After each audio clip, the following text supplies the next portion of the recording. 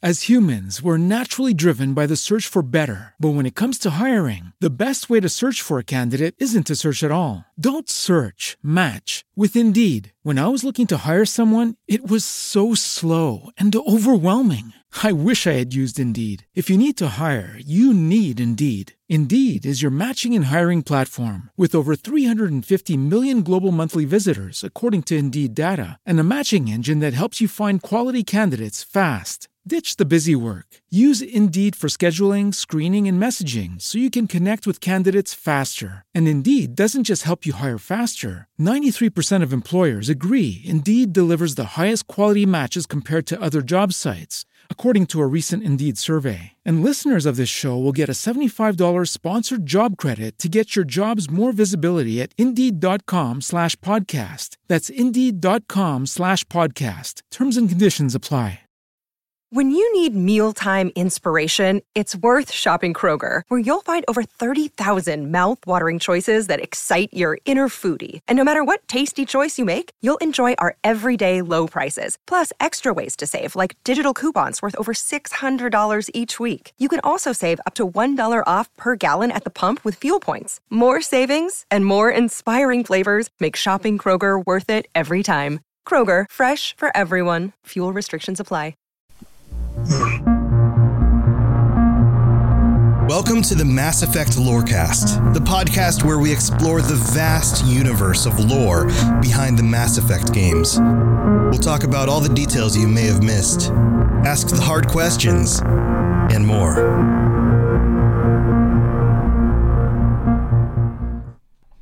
Welcome back to the Mass Effect Lorecast. This is your host, Tom, or Robots, and I'm here as usual with my good buddy N7, the legend, the legendary N7, the legend of all N7s, N7 of Legendarium. Welcome back to the show, buddy. How you doing? Hey, how's it going? I'm doing okay. And fun fact for anyone who's just tuning into the Lorecast now instead of our earlier episodes, I've had a few name changes.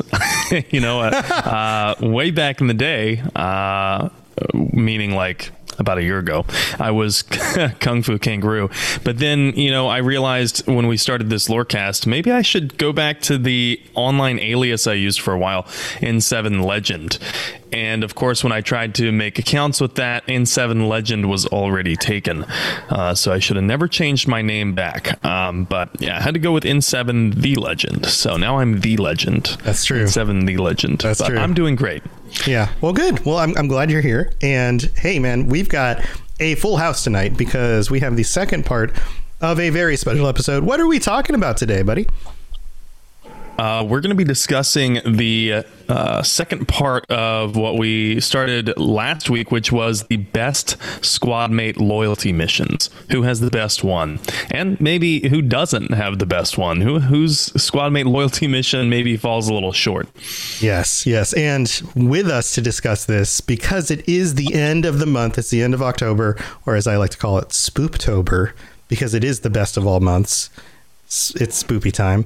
We have a host of a considerable group of our patrons gathered together, and I'm just going to go through the order as they are on our screen. We have Turbo Toboggan back with us.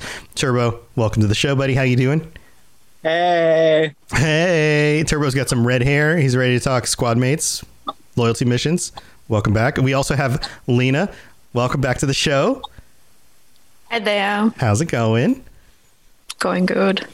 And Hool the Fool is back as well. Ooh, Hool the Fool is in the dark void of a room. I just didn't feel like turning on my living room lights. I like it. It's very moody in there. How you doing, buddy? Yeah, I'm good. How are you, man? Good. Doing good. And Sarah is here as well with the cat ears. As usual. Hi. Hey, how's it going? And Teacup, welcome back. Hey. And Blunter. Hello. Welcome to the show. Thank you. Man, this is going to be an exciting episode. So let's just start digging in. I think we should start with Turbo Toboggan here, because I know, Turbo, you've only got so much time before you have to head out. So why don't you kick us off, buddy? What do you think about loyalty missions, and what's your favorite? I'm biased to Tally because she's my girl, but trying to think. I really don't have one favorite. I usually have one per game. Okay. And stuff. Like my favorite one for Mass Effect 2 is Legions. Oh. Good choice. Because just it's like the thought, like brainwashing or like the way what it makes you think is what I like about it and stuff.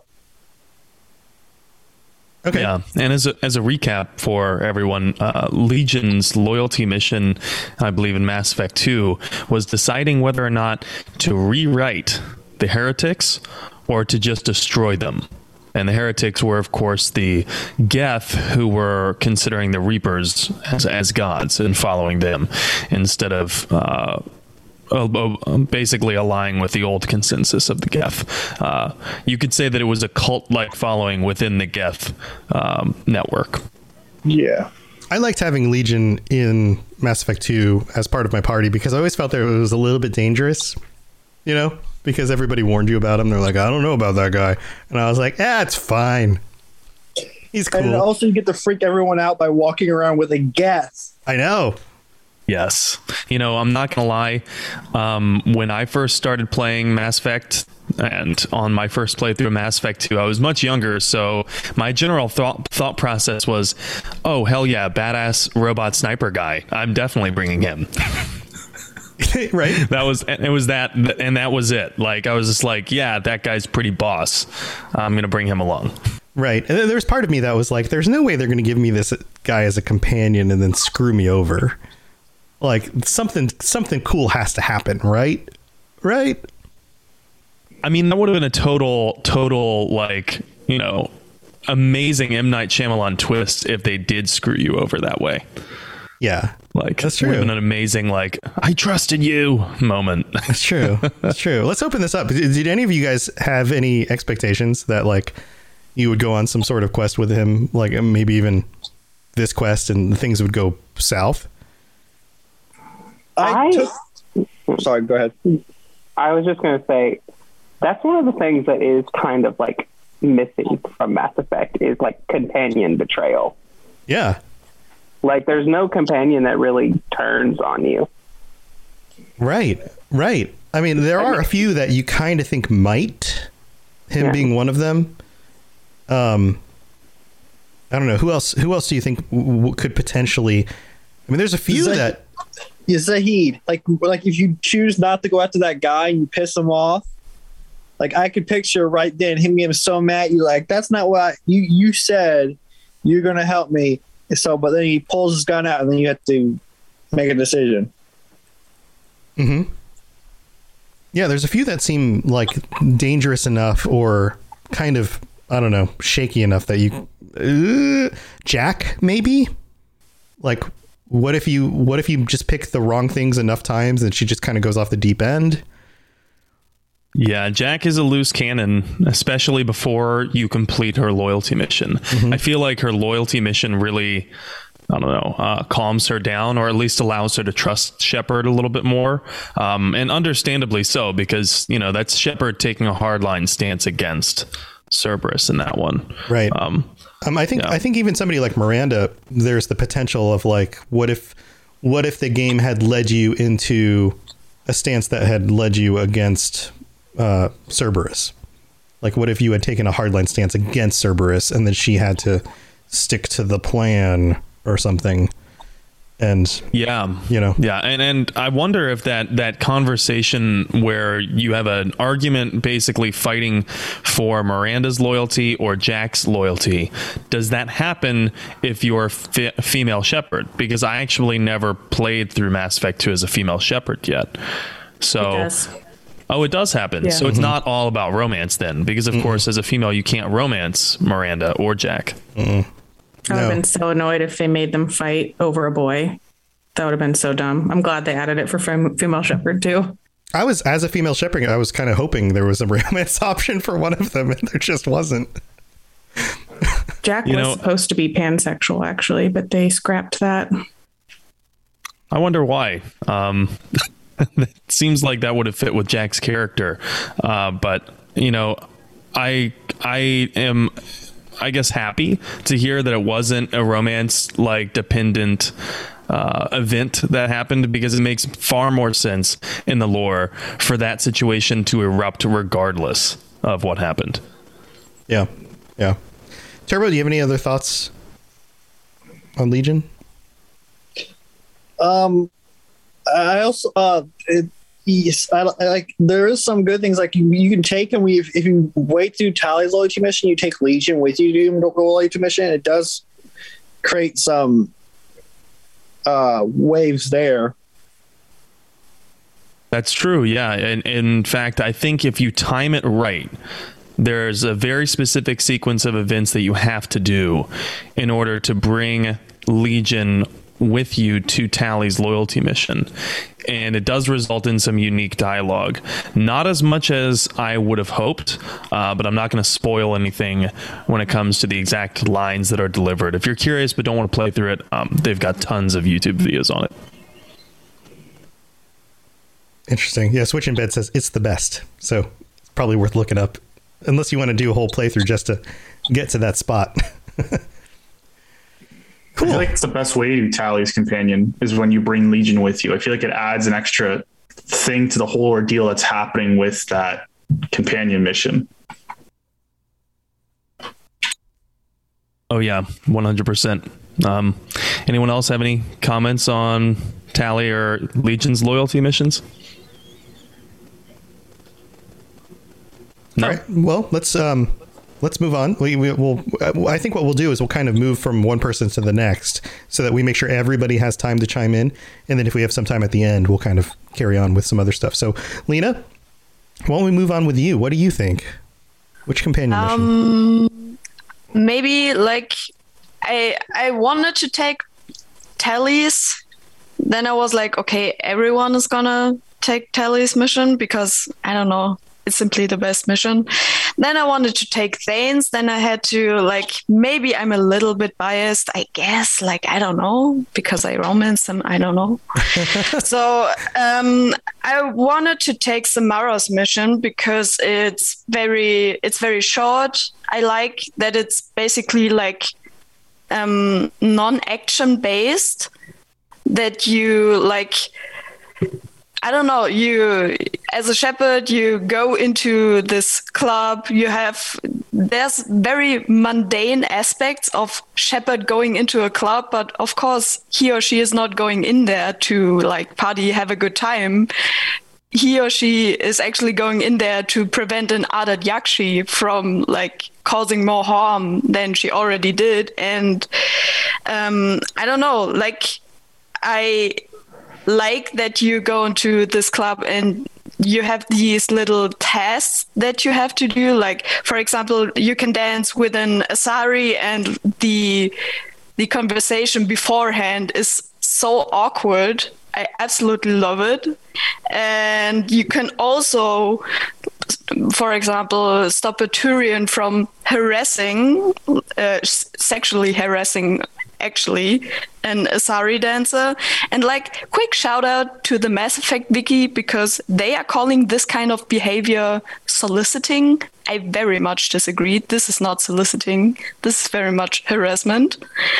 Or you can go into the club and like prevent a journalist from digging deeper into some information. And it's not the Morinth Samara relationship I like about it. It's much like the talking, the little tasks, and I mean, many loyalty missions is just you going on a planet and like shooting the place up. So I appreciate Samara's loyalty mission for being a lot of talking, I guess.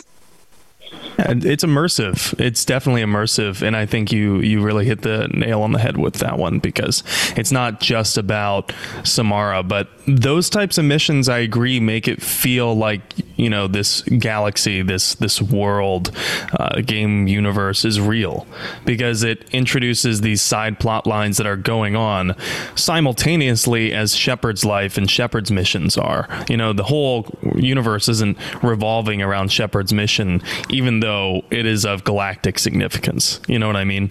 There's other things going on at the same time. So I agree completely there. Does anyone else have any thoughts on that one?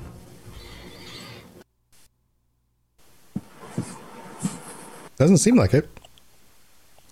Tom, did you ever do Samara's loyalty mission? You know, I'm trying to remember. I tried to do all of them in Mass Effect 2. So I'm pretty sure I did. But it was a while ago. I'm kind of drawing a blank on what exactly happens in it. So basically, as a recap for listeners and anyone who's a little fuzzy on the details, from what I remember, Samara's daughter is a Ardat Yakshi, someone who murders people through basically intercourse. When they mind meld, it fries the other person's nervous system. And so they die. And the particularly dangerous thing about Ardat Yakshis is that for some of them, the desire for that power becomes insatiable. So they become a natural serial killer. And it just so happens that one of Samara's daughters is such a serial killer. So the goal is to track her down and bring her to justice, quote unquote. That's what Samara calls it, of course. But you do track her down to Omega, to a club in Omega, and basically Shepard plays the bait. Shepard lures her out and pretends to be the target, you know, and then Morinth, Samara's daughter, although that's not her real name, she comes out of hiding and then sees Shepard, lures Shepard back to her quarters, and tries to make her move, and you can actually choose between Samara and Morinth, and you can actually recruit Morinth to be on your squad in Mass Effect 2. So you can have an Ardat Yakshi on your squad. Although, if I remember the statistics right, it's a very rare choice not many people make. And I don't believe that you can recruit Morinth in Mass Effect 3. I think she shows up as a Banshee.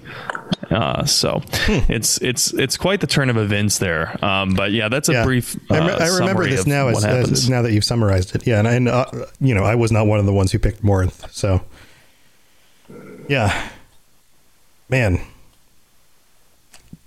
deadly sex, fatal attraction in Mass Effect, literally. Yeah. So yeah, man. Yeah. I don't know what else to say about that one. Well, Samara's loyalty mission is it's pretty awesome, and it comes full circle in Mass Effect 3 when you meet them on the monastery planet, where they basically keep all of the Ardat Yakshi away from the rest of the world. But yeah, that's Samara's loyalty mission. Hool, how about you? Who's your favorite loyalty mission? Mine would have to be Mass Effect 3's Garrus one. Because for the whole time that like Garrus and Shepard are like best buds or lovers if you're a female Shepard. But if you're the male one, you're like best friends, but you never actually see them like they're the true buddy in Mass Effect 1 or 2 until Mass Effect 3 when you guys do the shooting competition on the Citadel and he does the line, I'm Garrus Vakarian and this is my favorite spot on the Citadel, blah, blah, blah, making fun of you for all your ads in Mass Effect 2. That actually I felt like showed how good friends they were. Finally, from that scene, you heard about it, but you never actually saw them being buddy. So that'd probably be my favorite loyalty mission. Yeah, right on. And I actually just played through that one on stream not too long ago, and I didn't realize that it doesn't give you multiple opportunities for Garrus to make the shot instead. And so if you do Renegade option right off the bat and you decide to challenge Garrus, he just drops it there and he's like, okay, fine, whatever, you made the shot. Like Shepard still reigns. You actually did the shot? You didn't let him do it himself? No, I felt like a real dick. I gotta be honest. Move. Come on. Real guy's heart. Real dick. TM. I wanted to go back and forth with him a little bit, but he just like dropped it right there, and I'm like, oh God, I wish I didn't do that. That's a comic waiting to be made. Sorry, Garrus. I'm take the shot. Real dick trademark. You make it like a new achievement when you take the shot. Like, boom, real dick. 100 gamer score. Real dick move. True renegade. 20 points. Yeah, you can't achieve the perfect ending if you do that. Yeah, right. You've achieved universal harmony in the galaxy. Yeah. Garrus's buddy 1 and 3 is it's like the completion of the mentor-mentee story arc, in my opinion. We get so often, especially for male Shep who's unable to romance Garrus, we get so often this sense that Garrus is the prodigy or the protege, and studies underneath Shepard and is constantly being guided by Shepard's morality, whatever you decide that to be for your Shepard. And it can really take Garrus one of two ways, right? Throughout his loyalty missions, there's 1 in 1, which not many people know about. And then there's 1 in 2, of course. And then there's this 1 in 3. So you can lead him down this destructive path of revenge as your Shepard, or you can instead basically get him to calm down and see the bigger picture and say, take the higher road, and so this final one, I think, is the crucial point at which Garrus can realize his potential or not, and it depends on whether you're willing to let him make that shot, which I did not. What's his loyalty mission in 1? So there's a doctor who was basically harvesting organs by growing extra organs inside of people. Dr. Hart in Mass Effect 1. Dr. Hart. Yes, I know that the pun was really on the nose on that one. Extra on the beak. Organs. On the nose holes. And basically, he gets away from the Citadel, and it always bugs Garrus that he got away. So you track him down, and you can allow Garrus to kill him, give him some vigilante justice right there, or you can tell him, let him see the inside of a jail for the rest of his life. Let it go, Garrus. Let it go. I actually really don't like Garrus's loyalty mission in 2.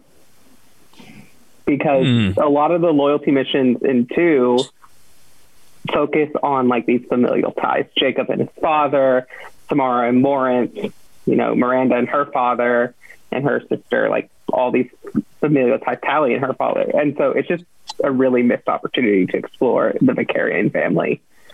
So they decided to not do that.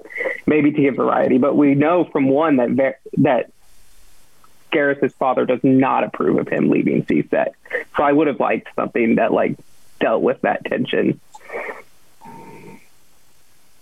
Yeah, and they would have had to address it before 3, of course, because in 3 there's the whole dialogue where you find out that Garrus's family is likely in pretty bad danger on Palaven.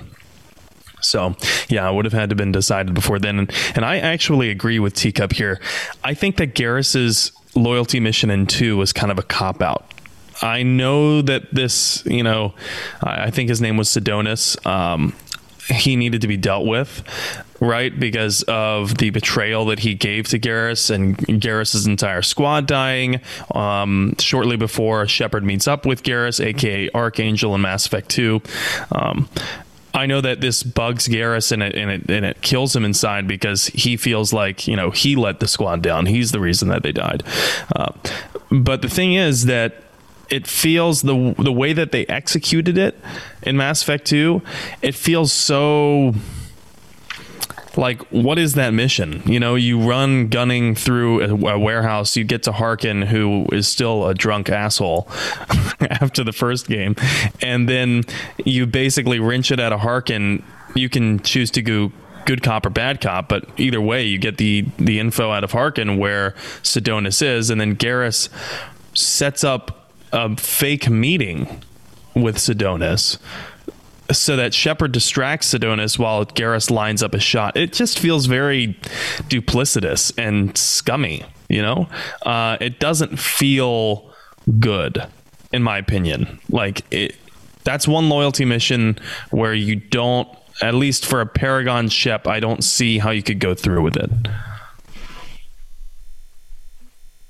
Yeah, I agree. It has... Yes. I think the word is I don't know. I'm losing words tonight. I think that no matter what you choose, you're pulling one over on somebody. Yeah. Yeah. It's not, exactly. There's nothing straightforward about it. There's no straight, honest path. The disappointing thing too is that there's no real option before the mission for Shepard to step in and be like, Garrus, hold on. No, this is not right. You know, like you're not going to do this. This is not right. This is not how my squad does things. You know, maybe we can arrest him, bring him to justice, but we're not doing this. It feels out of character for Paragon Sheps to go along with it that far until the very end and then have a change of heart. Like, oh, you know, I can't really set up this cold blood murder. Right. Yeah. So I see a few of our patrons shaking their heads. Yes. So if anyone agrees and has any other thoughts, let's hear them. My only other thought about it was with all the external media, like comics, books, I feel like the 2 years that Garrus was Archangel is such a missed opportunity for an expanded storyline, because I guess that's why we're supposed to excuse his behavior in 2 with the loyalty mission in the first one, where you have the option to let him shoot Dr. Hart. I guess you can say, all right, it's an easy path 2 years after, you know, he's been living this vigilante Batman life, except killing people, unlike Batman. And like, you know, and then you're like, okay, it's maybe more understandable that now he's at this point where he's willing to just revenge shoot his supposedly best friend, para family member with his squad, you know. But I love what Teacup said. I think it would have been so much more impactful if instead you were mending his relationship with his dad or something, because we know enough about his dad to know that he's like the uptight, perfect cop on the Citadel, and Garrus is a terrible cop. So like, you know, and then he completely went and became a criminal, at least in his dad's eyes. And it would have been a lot better. It felt really fake. And exactly what you said, Sam, about you can make him not kill Sidonis, but it feels so weird because you're just like, okay, I'm fine with it. And then he goes to shoot him and you just stand in his way. And then he'll just all of a sudden be like, you know what? You're right. Thank you for not letting me kill him. And it just feels really sudden. And such a bummer, because I love Garrus. I'm sure you all know that by now. So I wish they would have done that a little bit better.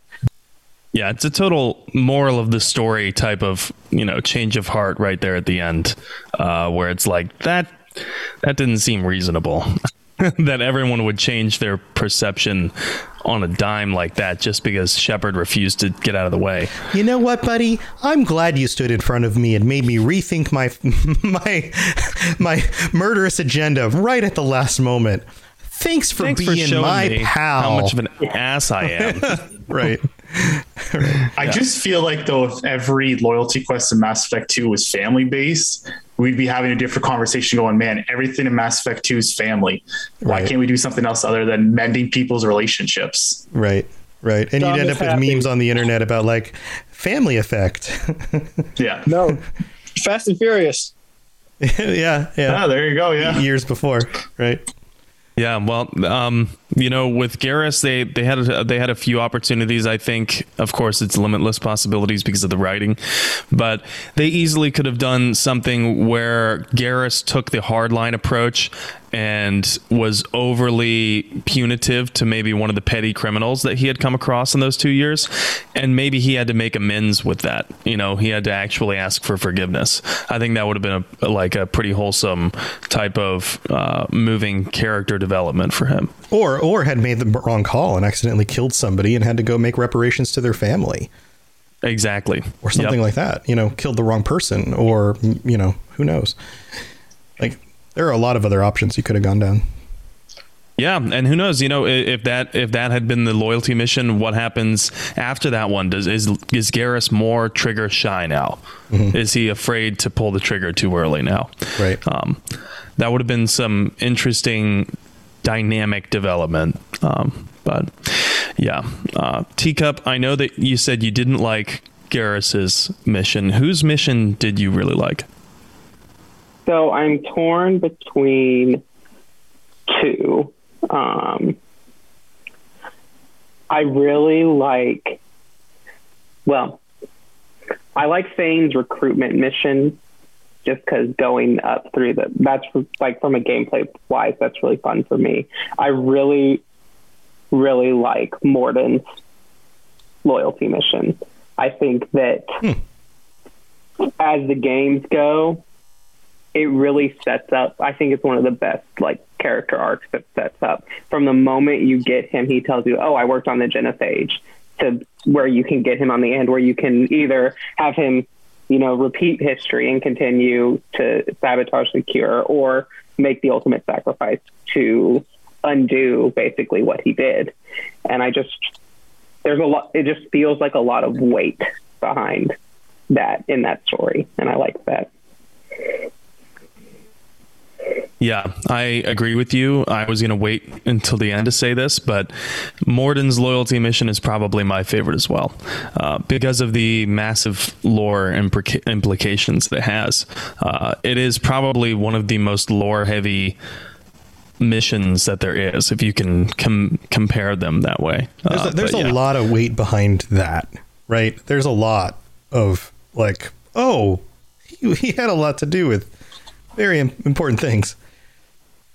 Oh yeah, this is a character whose direct actions have impacted the entire galaxy immeasurably. You know, he worked on modifying the genophage. So not only did he work on continuing a forced sterilization program, but he worked on a program where he had to juggle the and kind of suppress the moral issues that might arise from not just continuing it, but altering it to make it stay effective, because the Krogan DNA was overcoming it.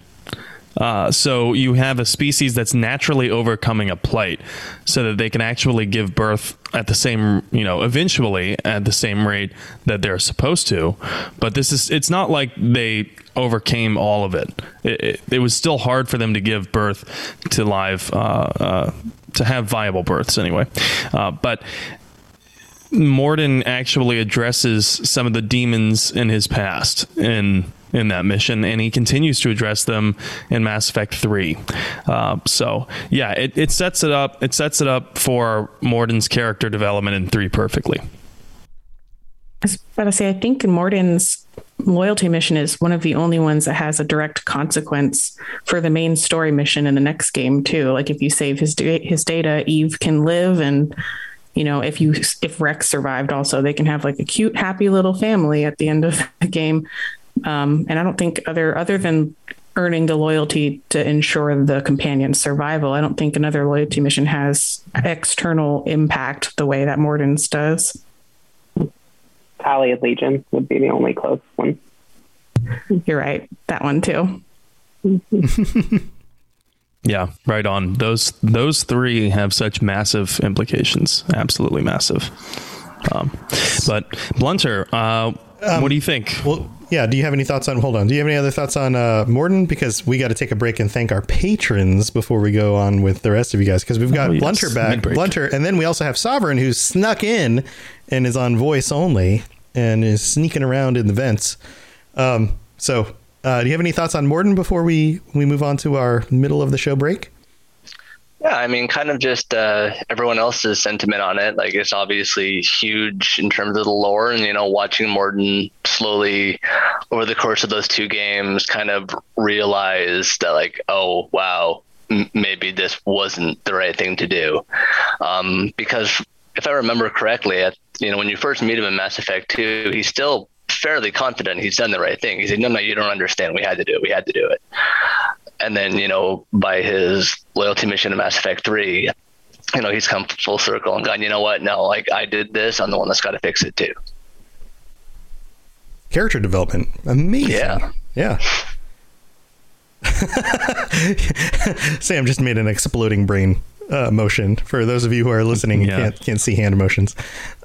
Yeah, good point. Lightning. Boom. yeah, solid point. Yeah, interesting one. Well, here, let's take a break and let's go thank our patrons, including you guys, and we'll be right back with more about loyalty missions. Message coming in. Patching it through. I am Sovereign, and this station is mine. I like the sound of that. In a world where solid-state electronics and vacuum tubes are still meta, people never stop loving atomic-powered everything. A chosen 500 stepped inside a subterranean vault to be spared the nuclear horror of the inevitable Great War. 25 years later, they emerge after the fallout settles to retake Appalachia. Among them, 2 former rivals whose blood feud will tear West Virginia apart in their epic struggle for survival. Chad, a vault bro who has a strength of 15, an intelligence of 2, and is a complete wasteland dickhead. Simon, a complicated anti-hero who chooses light and hope, but accidentally becomes a cannibal and wakes up naked and afraid with a Scorch Beast queen after a date goes terribly wrong. What? I mean, it's a wild wasteland, right? This dark humor radio drama will have you driving off the road and crawling out from under the fallout. 2 men, 1 wasteland, and so many nukes. Chad, a Fallout 76 podcast, rated R, now streaming on your holotape player podcasty thing.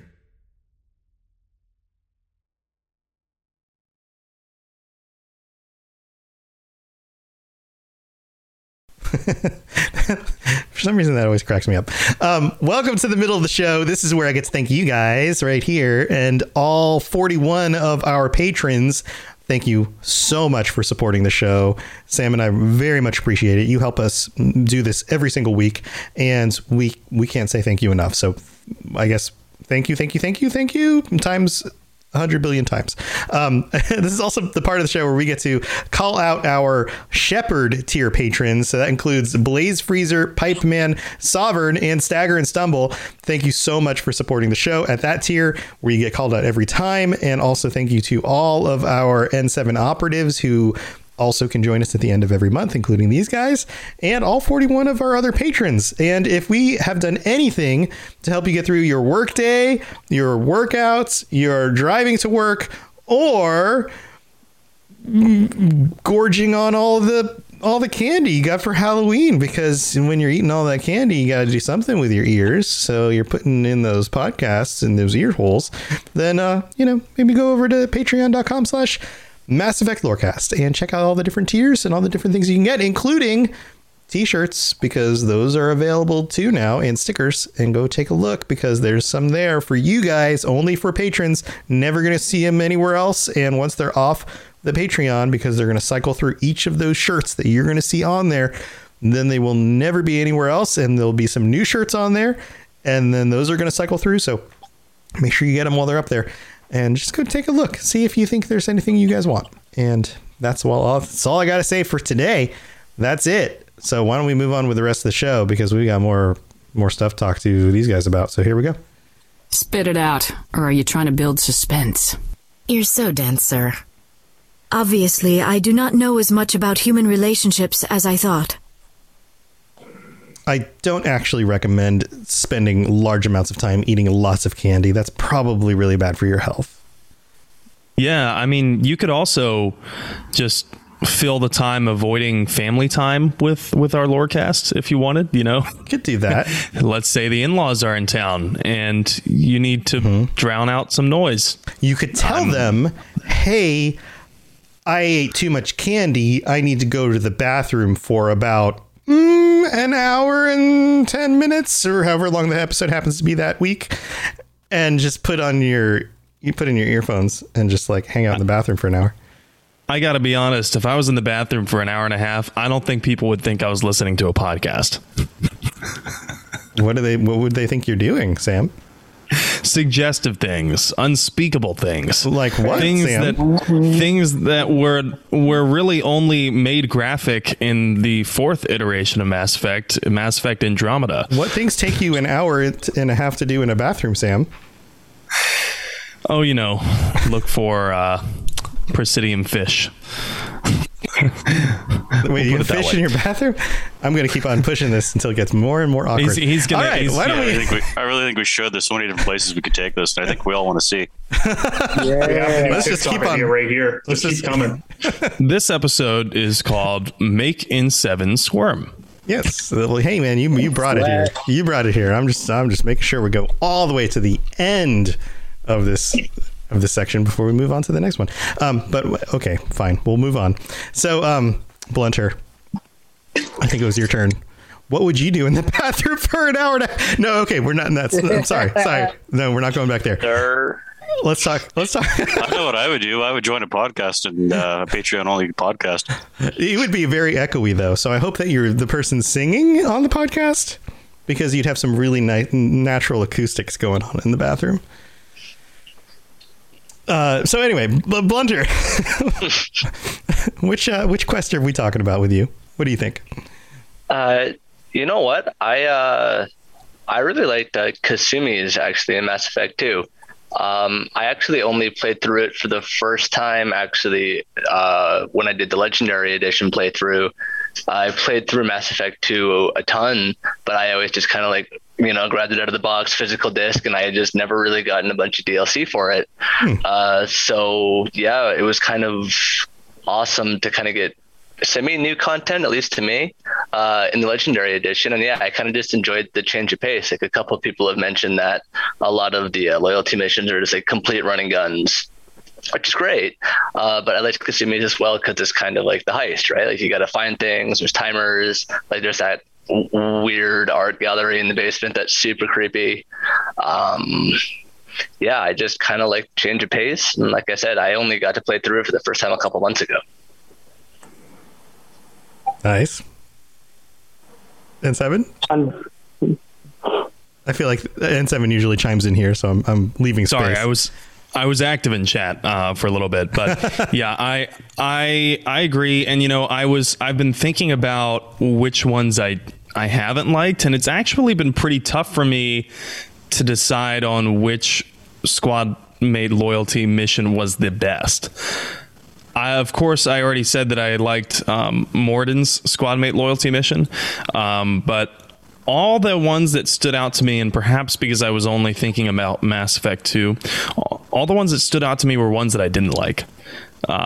For prime example, and I was going to type this in chat, but prime example is Miranda's loyalty mission. Maybe it makes me sound like a typical, insensitive, detached gamer, right? But who cares? Bro gamer? But, well, honestly, with Miranda's loyalty mission, who cares? Like, this is a family issue. Why is Shepard involved in this? Like, this is something that you should deal with your like, call social services. What the hell? There are better people to deal with this than Commander Shepard, who is trying to save the galaxy. Is that what you have to say about this? He is not a licensed social worker. He's a lot of things. He can survive in the harshest environments in the entire galaxy, but he is not a licensed social worker. I mean, at this point in the story, he's not even really good friends with her, even. That's the thing. Right. It's like, hey, I know I just met you and this is crazy, but save my sister, maybe. Right. Like, hey, we're kind of working together because we have to. We're not even really that close. I don't know if we even really trust each other yet, but let's just do this thing. You know what? This is a good team building activity. Why don't you just get deeply involved with my family's personal matters? Can you imagine asking your coworker to do something along those lines months into knowing them?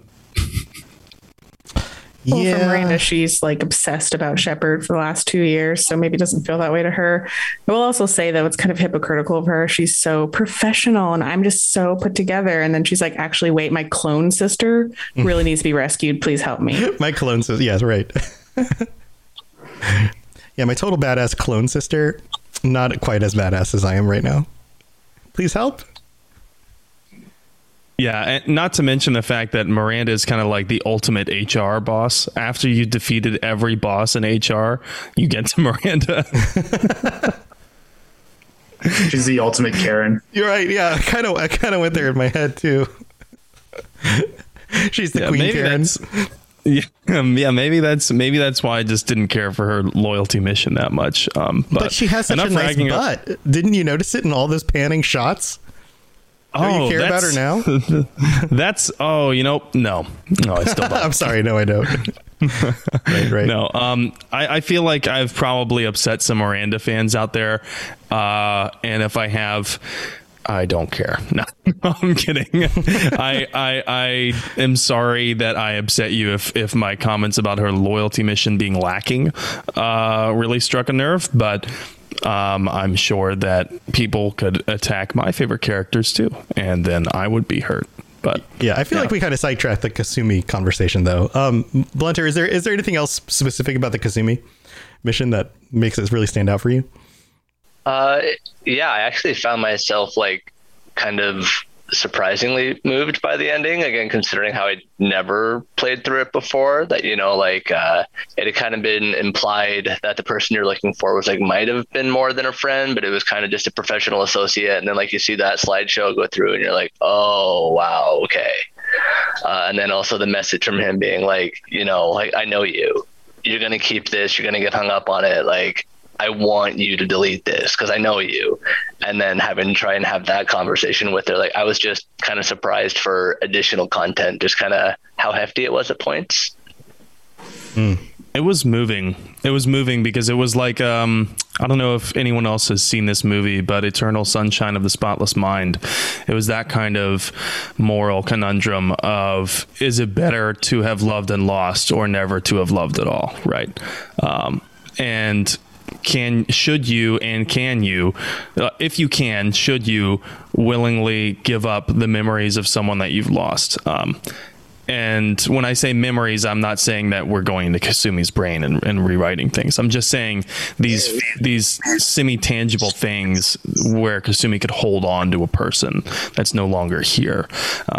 The best, I guess, reference or cross-reference you can make to today's world is if you've lost someone and all you have left are photos or voicemails from them, and you hold on to them, you know, are you moving on, or are you just refusing to let go? So it's not a question that anyone can tell you the answer to. It's something that you have to decide for yourself, I think. And that's what Shepard tells Kasumi. And to touch a little bit more on that, not only is Kasumi's loyalty mission a really dope James Bond type mission, it's also heavy in the sci-fi because of what you said, Blunter.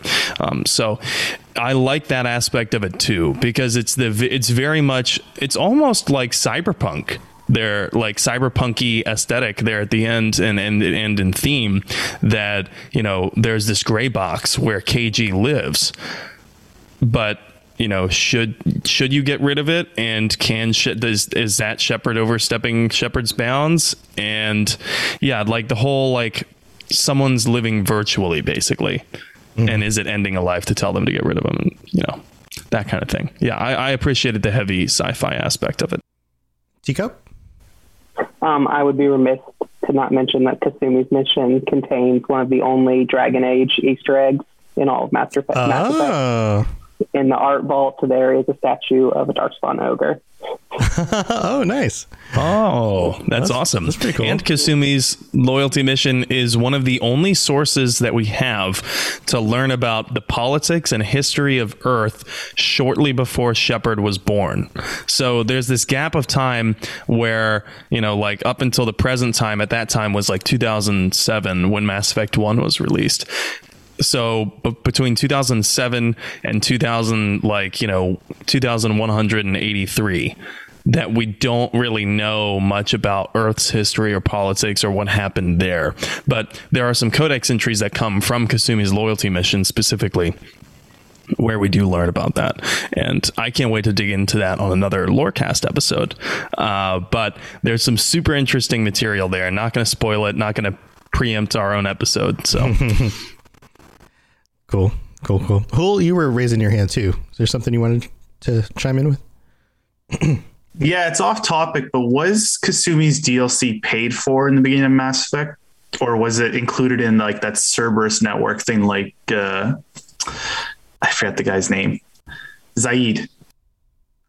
I believe it was coupled with Zaid's content. Yeah, it was DLC content because I didn't originally play through it when I got the game before the DLC came out.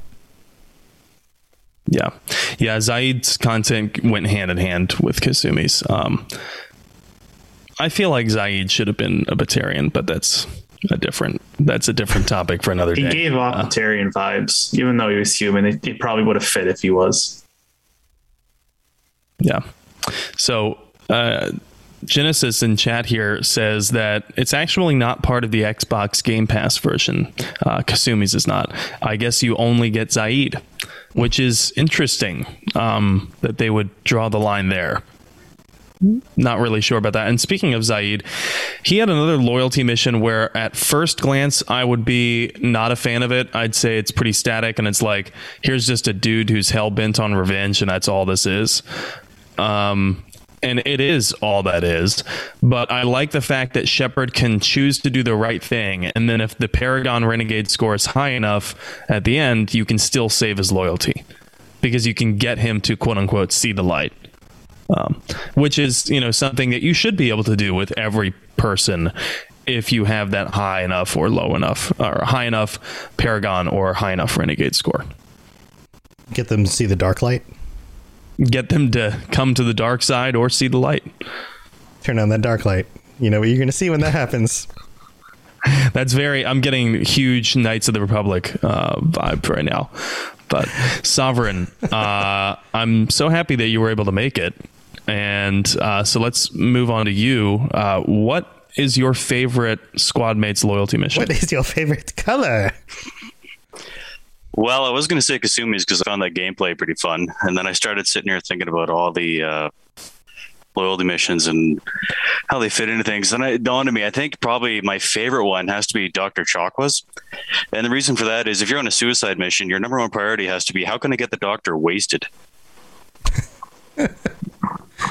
Dr. Chakwas is an underrated teammate, definitely. And I feel like it's right over like, Samara saying, hey, the only way to have a clear head on the suicide mission is if I kill my daughter. Pretty sure Shepard after that one slept with his fucking door locked.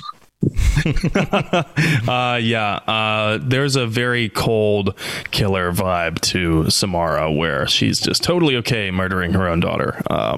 No qualms. Just think about that. You're Shepard, and on your ship you have Jacob who killed his dad. Then you have Samara killed his daughter.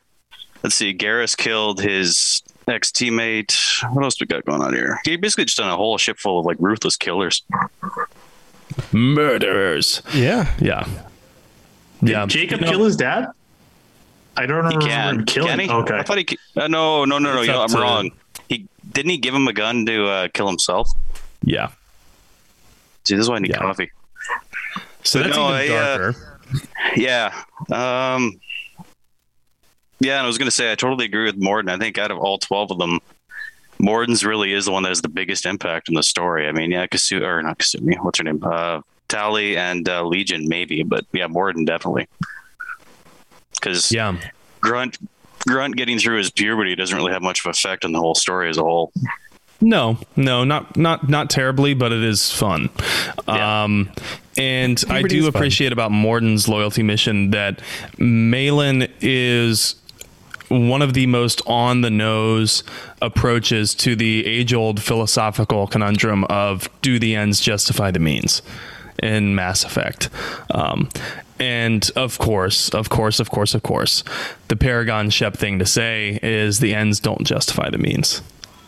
But I like that the writers turned it on its head there, the whole series, because if you say the ends don't justify the means, I don't care, get rid of this data, you're not going to have the happiest ending.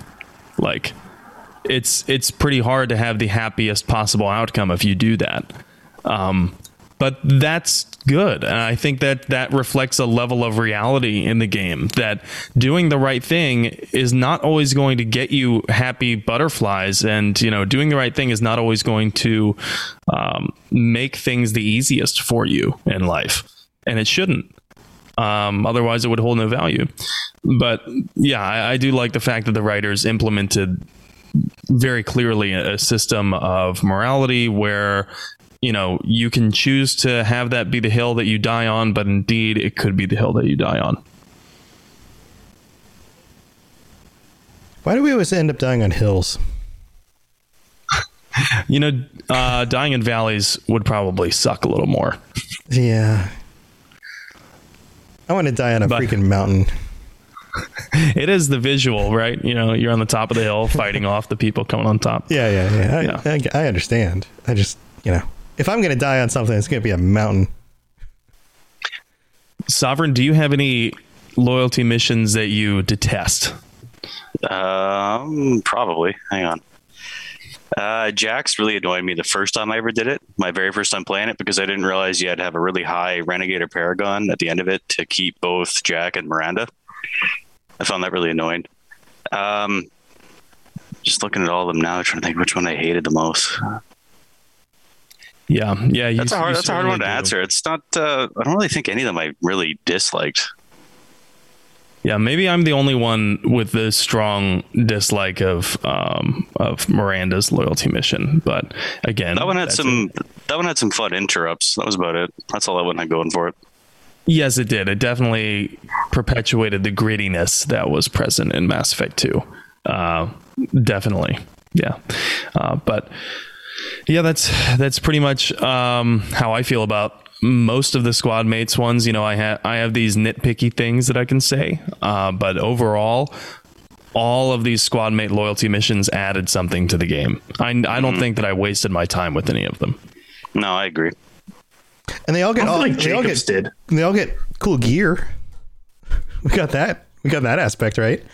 Well, and here's a fun question to kind of wrap things up: who got the best gear upgrade after a loyalty mission? Garrus. Because I'm pretty sure he actually gets new armor, right? Like it's not the one with the hole in the armor. It's not all busted anymore. Garrus, for sure. I think it still has the hole though. Like even though it got shadowed, like his new armor, I'm pretty sure still has the damage marks on it. Oh, does it really? I sure, think that there's like a third outfit for Garrus. Maybe that's the one I'm thinking of. Yeah, it was a DLC one. If you bought later on, it got rid of it. Yeah. And then Legion doesn't really get new gear. He just gets a different paint job on his chassis. I guess is what you'd call it. Thane gets a cool outfit. His is like a little bit more badass plus sunglasses. Yes, which makes it even cooler. I mean, everything's cooler with sunglasses. Jack gets a cyberpunk visor. Cyberpunk visor, you can't go wrong with that. And a shirt. And she actually gets clothes this time. Right. I mean, it's got to be cold on the Normandy. In the vacuum of space. Right. Right. And she lives like in the bottom floor, right? She lives down in like the hold. Yeah. So all the heat probably goes, well, I guess there's no up in space, but in my head, there's so freaking gravity though, right? So the heat would still go up to the top decks. She's right by the core though, like the Evo core. Does it radiate heat? I have no idea. I don't know. I don't know if it radiates heat. If all the heat goes up, does that mean like Shepard's room is like a fucking boiling hot thing? Unless Shepard's heat is set for good temperature and everything as it goes down gets colder and colder. Right? And then it's got to be freezing down there and you're walking around with like basically suspenders covering your nipples. Like she's got to be cold all the time. Shepard's cabin's only boiling hot when he's in the bathroom for an hour and a half. Yeah, that's what happens. That's what you're doing in the bathroom for an hour and a half is you're just heating everything up. He's just vacuuming the bathroom. He's just cleaning it up. Just cleaning. He's just cleaning for it. It's just just extensive cleaning. You know, I have a fun question that we can just go down the line and answer real quick because it looks like we're running out of time here. But I do want to know, because it is Halloween. Happy Halloween, everyone. If you had to pick one Mass Effect squad mate to dress up as for Halloween, Jack, who would it be? Not Jack. I was going to say Jack. Because you save money on material? It's an easy one. You just, get some suspenders. Suspenders. And then that's it. Okay, so like if making the costume wasn't a problem, if you were just like, could you magic up a costume and just put it on? Let's say that you could buy a high quality costume for each of these for like $5, so it's not a big problem. Or someone could just give you a costume, right? You just be like, oh, awesome, cool. All right, let's just go around. Let's go around the room. Let's go backwards. Sovereign. Why do you have to start with me? Because I'm going backwards. I know. I'm still thinking here. Why do you get pressure me? I don't know. Legion, maybe? Oh, that'd be cool. Yeah, I'm going to go Legion. All right, we got Legion. All right, Blunter? Yeah, I was going to say Legion as well. That'd be really cool. 2 Legions. All right. Teacup? We're not sharing. I think I'm going to go with James because I want to see what it's like to be that buff. Ooh. All right, are these like foam muscles? Yeah, I guess. Nice. You're like a foam muscle suit. You're like, look at me. It's the blow up muscles from that episode of SpongeBob. Nice. All right. I like it. Vervada? I want to dress up as Rex because I want someone to be afraid of me for once in my life. I am such a tiny, timid thing. So I want to be feared. Aw. Would you be in a suit that you're walking on something that raises you up taller on stilts, or would you be at the bottom of the suit with like a periscope that looks up through Rex's eyes? No, I want to be tall too because I'm also short. Got it. I'm a hobbit. Got it. So you'd be like stomping around. Got it. Cool. Hool? I want to go with James. Guy's got a pretty nice butt. I want that butt. Okay. All right. Again, what's the butt made out of? Is it foam? Is it like blow up? Is it?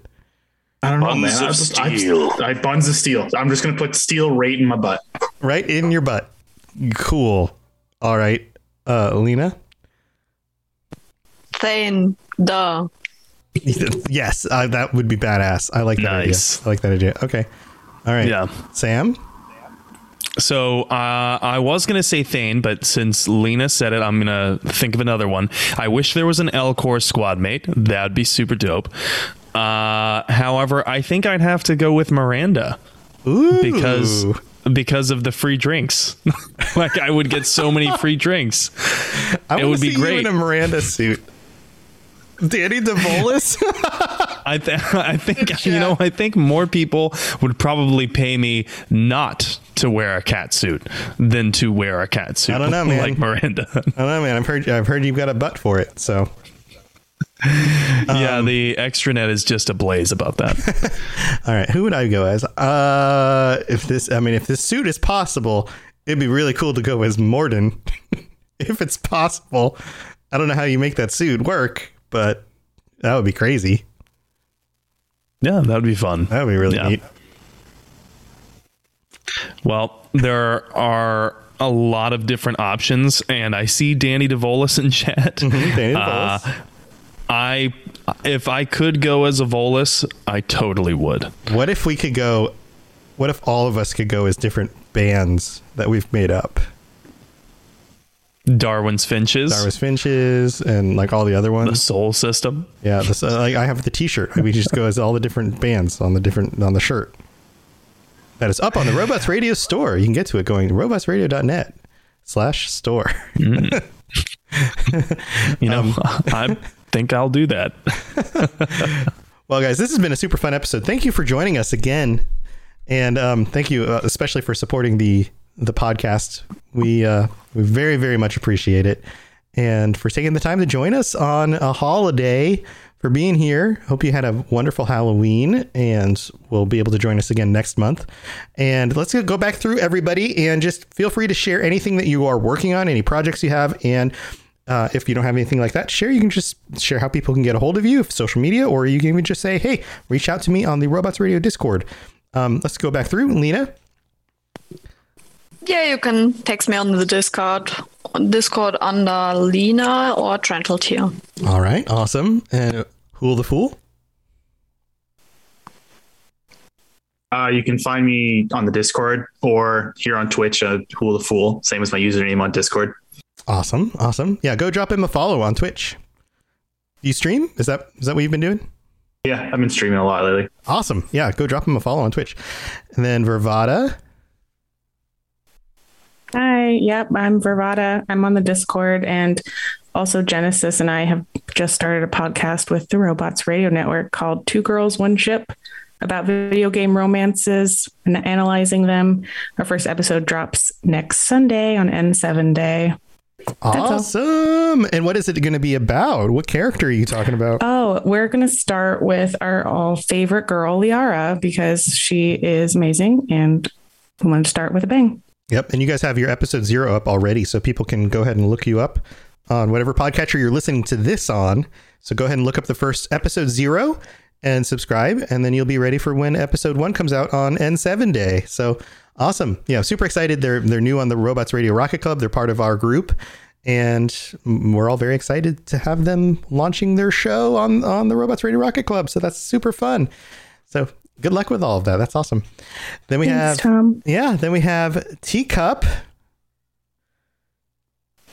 Yeah, I'm on the Discord, Teacup92. I also co-host the Dragon Age Lorecast, which you can catch on whatever catcher you're listening to this on. Yep. Also part of the Robots Radio Rocket Club. Yeah. Woohoo. Very cool. Yeah. Go look them up as well if you want some more, if you love Dragon Age and want some Dragon Age lore. Mm-hmm. Yay. And then we have Blunter. Yeah. I mean, you can just reach me on the Discord too at Blunter. Nice. Awesome. And then Sovereign. I don't have much going on, but all my hate mail, you can reach me on the Discord at N7 Legend. Nice. Yeah, be sure to send the hate mail. Any hate mail you get for this show, you can also send there. Yep, absolutely. That's where it all goes. I read every letter, so don't hesitate to send it. Yep, right there, right to him. And Sam, you got anything cool going on? Anything you want to share, buddy? Well, I'm expecting a lot of hate mail. Anyway, so my buddy that I mentioned last week, my buddy from out of town, he has gone back home. Sadly, it was very nice having him here, but that does mean that I will be streaming more now. So I will be resuming my streams this week, and I think Lena might be particularly interested to know that I've played a lot more Cyberpunk. And I'm planning on streaming some more Cyberpunk. I think my PC can handle it just fine. Well, I might have to play around with the output settings a little bit, but we'll see. But yeah, I finally made it past the name and title screen, Cyberpunk 2077. Ooh. Played a couple hours after that. I have no idea how to feel about Johnny Silverhand right now. At this point, I have no idea how to feel about him. But it's very intriguing, and it's like, man, I'm dying and all this stuff. I don't know. It's awesome. The streams are going to be fun. This is my first time playing through the game. So if you'd like some genuine reaction to some of Cyberpunk's, crazy moments, and glitches, because I have run into a few more of those, then go ahead and follow me on Twitch at N7TheLegend. You can also find me on pretty much every other thing. If I have an account there, it's at N7TheLegend on Twitter too. And I won't be just streaming Cyberpunk, but of course I'm going to be trying to stream a lot more Mass Effect as well, and completing my Mass Effect 3 playthrough, which I streamed on Xbox. So I'm going to try and do that with a webcam if possible. If not, I'm just going to push through. Cool. Well, good luck with that. That sounds awesome. I just sent you a shout out on the chat. So if you're hanging out in chat, go drop them a follow and check that out. I'm streaming every morning on twitch.tv. Nope. Psych. You guys haven't heard a psych joke in a long time, have you? I've now moved it over. My game streams, these streams, the podcast streams, still on Twitch. Game streams, I'm moving over to YouTube. Changing it up a little bit. Going to be streaming my game streams in the mornings every weekday starting around 8:30 Eastern over on the YouTube Robots Radio channel for the live streams. And there's a lot of good reasons why I'm doing it. One, no advertising. They're not going to run ads when you get into the channel. Lots of other good reasons. I'm not going to go into it now, but the big fun news is starting tomorrow morning, my game streams are going to be over there, and at 10 a.m. tomorrow, 7 p.m. Pacific, 10 a.m. Eastern, 7 p.m. Pacific, we're going to be designing a shirt with the live stream together on stream. You guys are going to design the shirt, and I'm going to be doing the designing, but you're going to be telling me what to put on it and where to do it and how to do it. And then we're going to pick a winner who's going to get the shirt, and the shirt is going to go up on the Robots Radio store. And I have no freaking clue what this is going to look like. And it's going to be amazing. And somebody's going to get it for real and going to be able to wear it around. And if it's absolutely terrible, then it's going to be amazing. And if it looks beautiful, then it's going to be amazing. And we're just going to have to see where it goes. Other than that, we're also going to be playing games. I've been playing a lot of Back 4 Blood and a bunch of other stuff. It's going to be super fun. So I will be posting reminders and notifications other places, but it's the Robots Radio YouTube channel. You can just search it. It comes up pretty easy. And there will be a little notification here on Twitch. Don't tell Twitch that I'm doing it, but it's still going to be a little notification. So if you don't remember, there'll be a little advertisement and just kind of run and streaming over here on this channel that says, go over to YouTube. It's over there now. So come hang out with me. It's going to be a lot of fun. But that's what I've got going on. Otherwise, lots of shows, lots of Robots Radio Rocket Club shows. Go check them all out. robotsradio.net. And thanks again for being here, everybody. Have a wonderful week. We'll see you same time next week. Until then, stay safe out in that galaxy. It's a crazy place full of lots of loyalty missions, and not all of them are created equally. We'll see you again next time. Bye, everybody. Thanks for being here. Thanks for tuning into the Mass Effect Lorecast. We'd love to hear your opinion and thoughts on the lore of Mass Effect. Reach out to us on Twitter at Mass Effect Cast, or check out the Robots Radio Discord. Also, you can send us an email at masseffectlorecast@gmail.com. Do you like adventure? Yeah. Do you like laughing? Yeah. Would you like to listen to a group of people you don't know play D&D and reference retro pop culture you vaguely remember? Excellent. You're going to love Committee Quest. We play D&D in the world of Amarin. We use adventure modules and supplements made by people in the community. We also have a sweet synthwave backing track. Come and join us on our adventure. Volume 1 has been completed. Volume 2 coming the end of January. You can find us on iTunes, Podbean, or wherever you get your podcasts from. Hey there, my name's Jameson, or Big Cat. And I am Brenna, or Mother Goose. And together, we are the hosts of the DL, Weekly Gaming News. Each week, we bring you the top stories from last week, as well as something you might have missed. Our goal is to start a conversation about what's going on in the world of gaming. And every week, we have a special guest join us in the chat room, where we discuss a different gaming-related topic and learn more about our guests in the 60-second download. And if that isn't enough, we also have Slim Jims. So come and hang out with us every week and join in on the conversation. Good luck and have fun, everybody. And remember, keep your goose loose.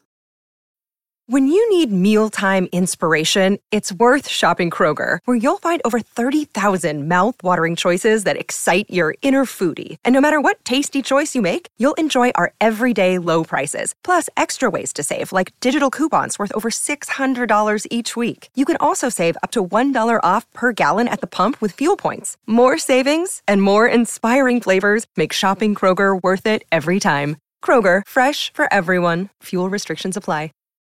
When you need mealtime inspiration, it's worth shopping Kroger, where you'll find over 30,000 mouth-watering choices that excite your inner foodie. And no matter what tasty choice you make, you'll enjoy our everyday low prices, plus extra ways to save, like digital coupons worth over $600 each week. You can also save up to $1 off per gallon at the pump with fuel points. More savings and more inspiring flavors make shopping Kroger worth it every time. Kroger, fresh for everyone. Fuel restrictions apply.